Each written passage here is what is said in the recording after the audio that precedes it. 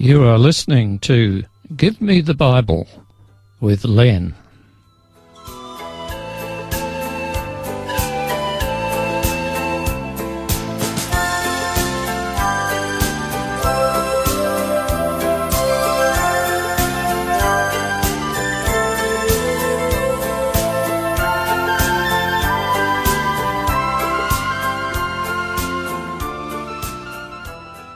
Today's topic is entitled The 7 Last Plagues.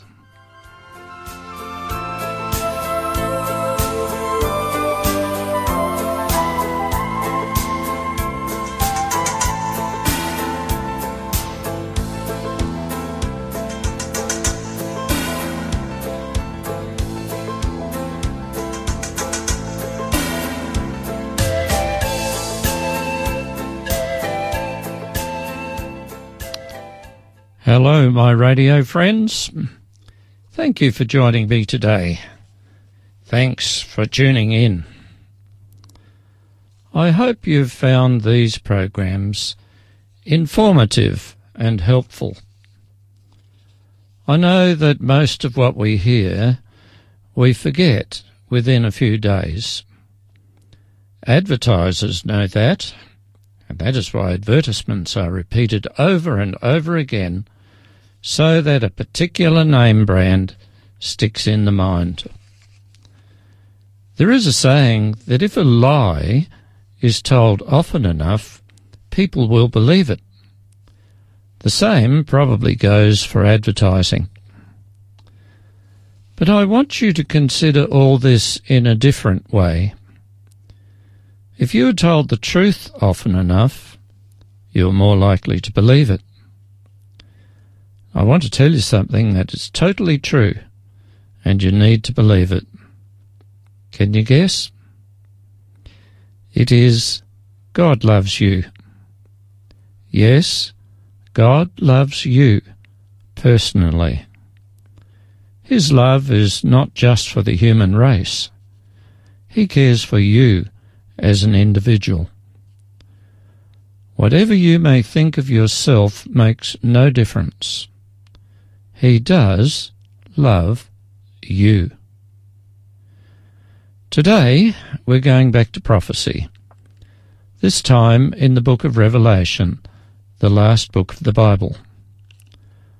God gave the prophet John the information while he was in exile on one of the Greek islands, Patmos, and he was a prisoner of the Romans.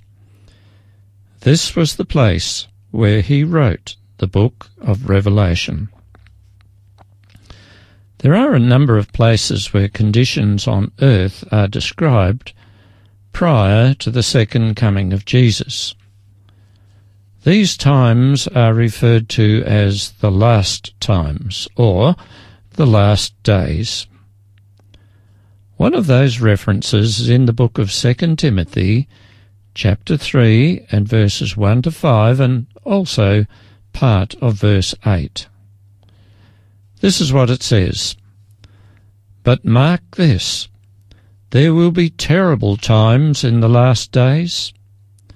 People will be lovers of their own selves, lovers of money, boastful, proud, abusive, disobedient to their parents, ungrateful, unholy, without love, unforgiving, slanderous, without self-control, brutal, not lovers of the good, treacherous, rash, conceited, lovers of pleasure rather than lovers of God, having a form of godliness, but denying its power." Then it goes on to say that like Jannes and Jambres, so also these men oppose the truth, men of depraved minds.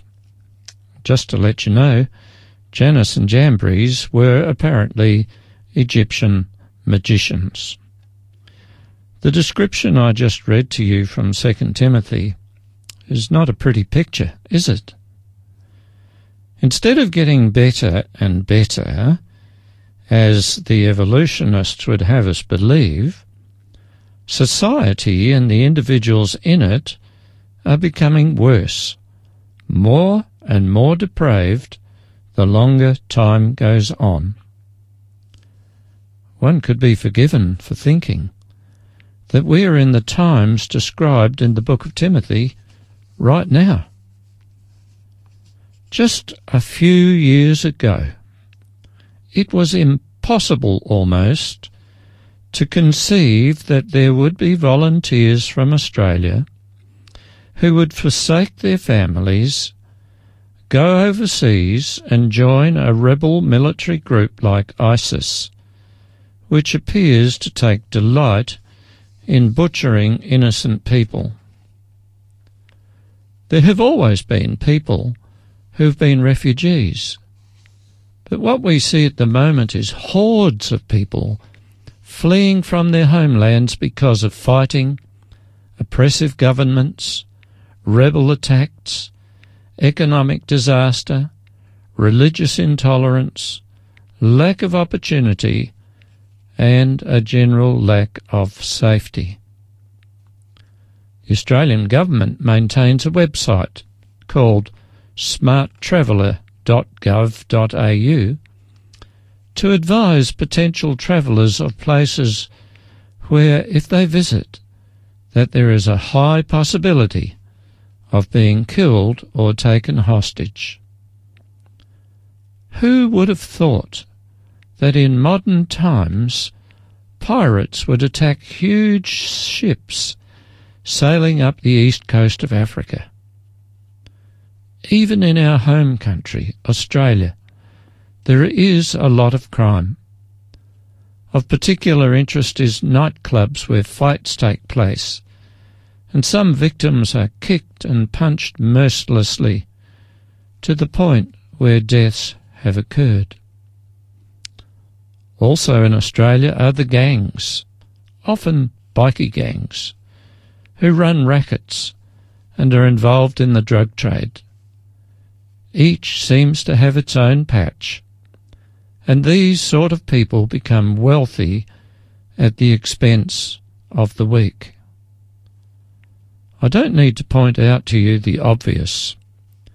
You are aware of the evils prevalent in our world just as much as I am.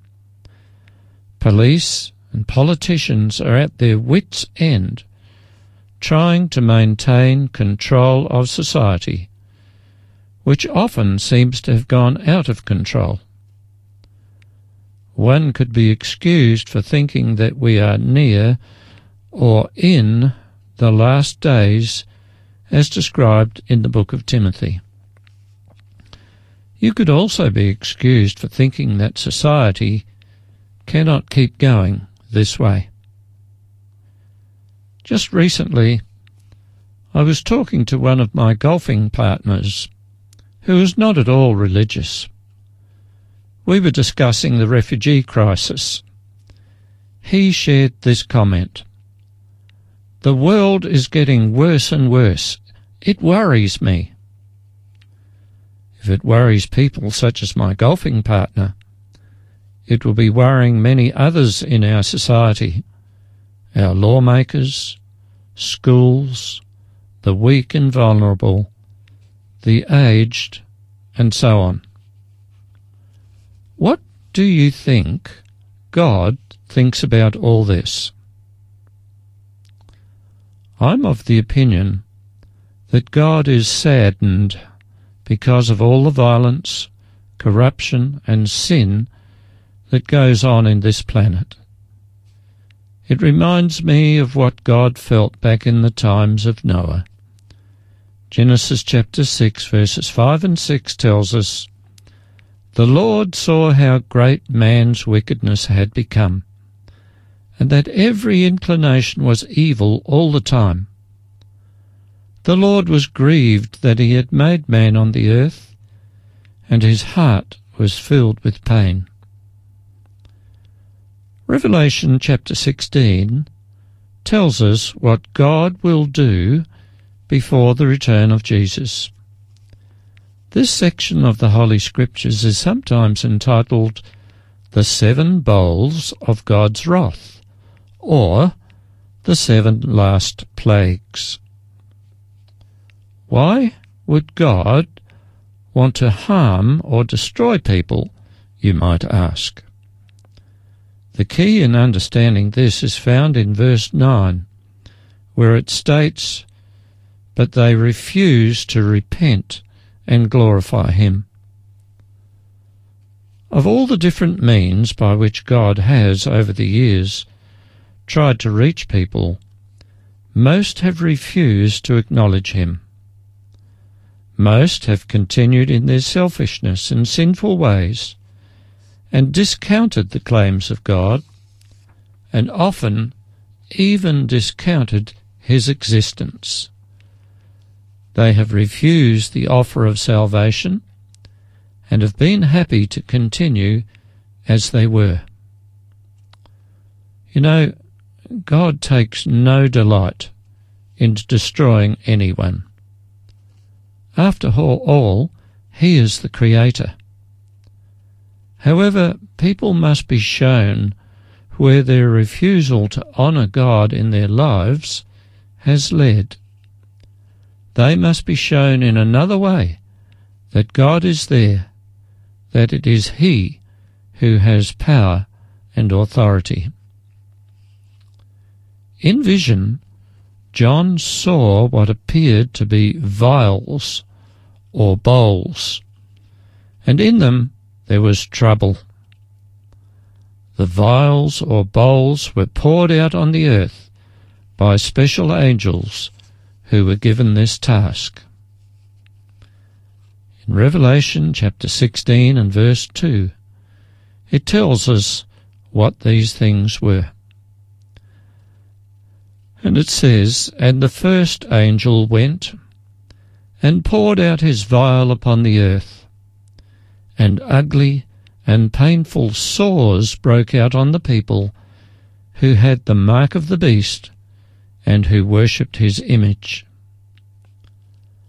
This reminds me of the experience of Job, who was covered in suppurating sores, which gave him no peace. This first plague will be a very widespread plague, as it will affect those who have the mark of the beast, but it won't affect those who have the seal of God. In the book of Exodus is another example of where God's power was displayed during the 10 plagues of Egypt. And these plagues eventually led the Egyptians to allow the Israelite slaves to go free. One of those plagues is similar to what will happen just prior to the return of Christ.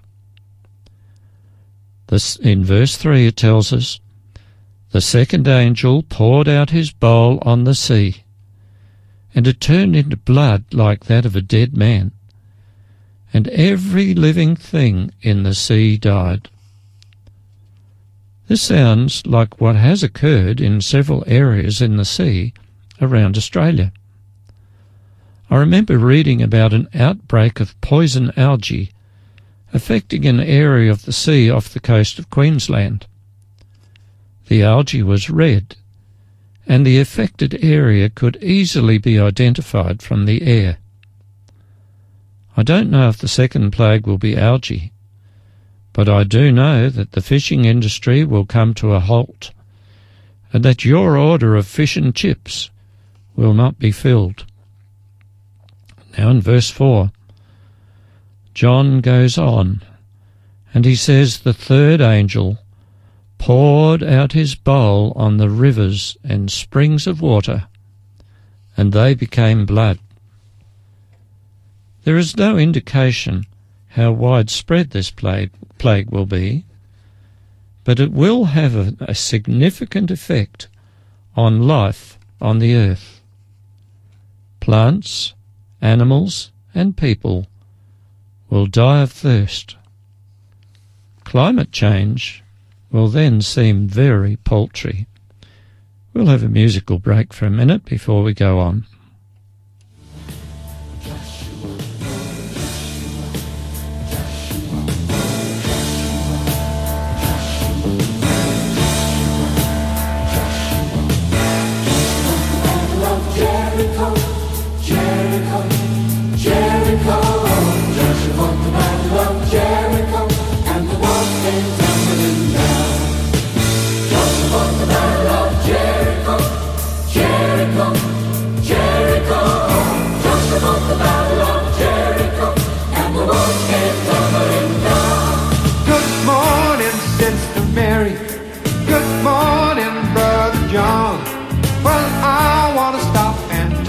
you and tell you why I came along. Well, I know you've heard of Joshua. He was the son of Nun. He never stopped, he kept working until his work was done. The Battle of Jericho, Jericho, Jericho. Just fought the Battle of Jericho, and the walls came tumbling down. You may talk about the king of Gideon, you may talk about your man of Saul, but there's none like good old Joshua at the Battle of Jericho.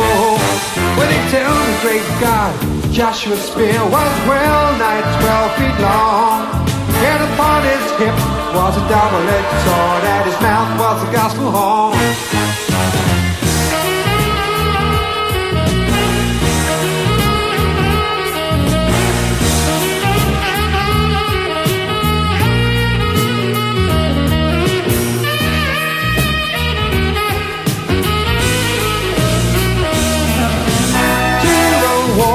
Jericho, he marched with spear in hand. Go blow those ram horns, Joshua cried, cause the battle is in my hand. Then the lambs and sheep horns began to blow, the trumpets began to sound. Joshua commanded all the children to shout, and the walls came tumbling. Joshua, the battle of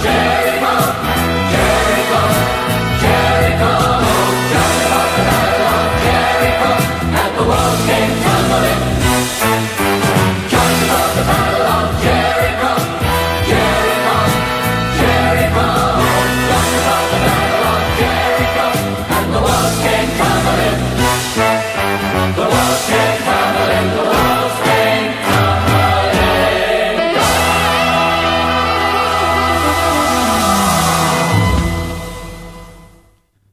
Now that was a pretty lively song, again by the English Chorale, and it's Joshua fought the Battle of Jericho. Just before the break, I read to you from the Bible where it says about the third angel who poured out his bowl on the rivers and springs of water, and they became blood. And, this will really have a devastating effect on the earth. But then again, in verse 8 and 9, we read of something else which is perhaps even more devastating. The fourth angel poured out his bowl on the sun, and the sun was given power to scorch people with fire.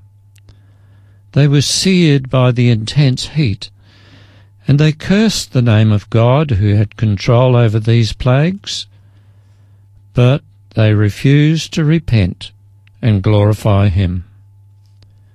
First, the fresh water turned to blood, and now the sun gets hotter. Many will die right round the world, for as you know, the sun affects the whole world. You know what a really hot day in summer is like. Compared to what the Bible says is coming, a hot summer's day will seem like a cool change. But does this bring about any change in the wicked? Not at all. They just curse God. In verses 10 and 11, the Bible tells us that the fifth angel poured out his bowl on the throne of the beast, and his kingdom was plunged into darkness. Men gnawed their tongues in agony and cursed the God of heaven because of their pains and sores, but they refused to repent of what they had done. Going from burning bright and extreme heat to darkness and subsequent coldness, it will not be a happy time. Yet those affected, although acknowledging where the plagues came from, do not repent of their wickedness. Now comes the sixth plague. It's from Revelation 16, verse 12. And the sixth angel poured out his bowl, or phial, upon the great river Euphrates, and the water dried up, that the way of the kings of the east might be prepared. The most likely interpretation of this passage is to do with Babylon. Babylon was overthrown when the Medes and Persians diverted the water of the Euphrates River, the essential lifeline to the survival of Babylon. The river ran right through the city of Babylon. The invading army, after they had diverted the waters elsewhere, marched into the otherwise well-fortified city via the dry riverbed. Now the word Babylon has also been used to describe the false worship system that has developed in the world and all the commerce and things that go with it. In Revelation it is referred to as the worship of the beast and its image.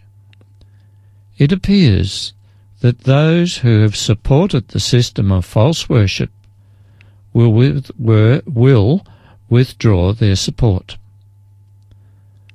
The reaction to this is that Satan removes the veil over his devious tactics and goes into the deception business without restraint. And in verse 13 of the same chapter, Revelation 16, it says, "And I saw 3 unclean spirits like frogs come out of the mouth of the dragon, out of the mouth of the beast, and out of the mouth of the false prophet. For they are the spirits of devils working miracles, which go forth unto the kings of the earth and of the whole world to gather them to the battle of that great day of God Almighty.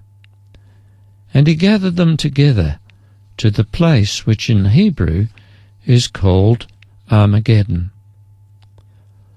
All this is a prelude to the 7th plague, where God finally destroys Satan and his followers, and all those who have been deceived by him and them.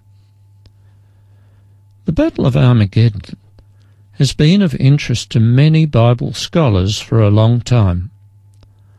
Some see it as a physical battle, fought out on the plains of Megiddo, which is in now what is called Syria. The problem with this idea is that given the number of people involved, the area is much too small. A more recent interpretation is that the battle will be a spiritual battle, the forces of evil against the forces of God. In Revelation 16, in verse 16, it says, "And the 7th angel poured out his bowl into the air. And there came a great voice out of the temple of heaven from the throne, saying, It is finished." This is the second time these words are uttered. The first occasion was when Jesus hung on the cross just before he died. The words were a statement that Jesus' death proclaimed the victory over Satan. Sinners could now be forgiven. Jesus could now buy back repentant sinners. The second time those words will be said will be when Satan and all the wicked people will be destroyed. It's almost like saying, let the race begin. Sin and sinners will then be eradicated. At this time, the world will be in upheaval, with the forces of nature apparently gone mad. It is an act of God to clear the world and the universe of evil. Then sin and sinners are finished. There are only two sides in this cosmic conflict. It is impossible to sit on the fence. You are either on the side of Satan or on the side of God. To be on the side of God is victory. but it will mean that we must confess our sins and accept Jesus as our substitute and Saviour. We must live our lives to be consistent with God's will. We must obey him and be faithful. To be on the side of Satan involves living selfishly and disregarding the claims of God in our lives.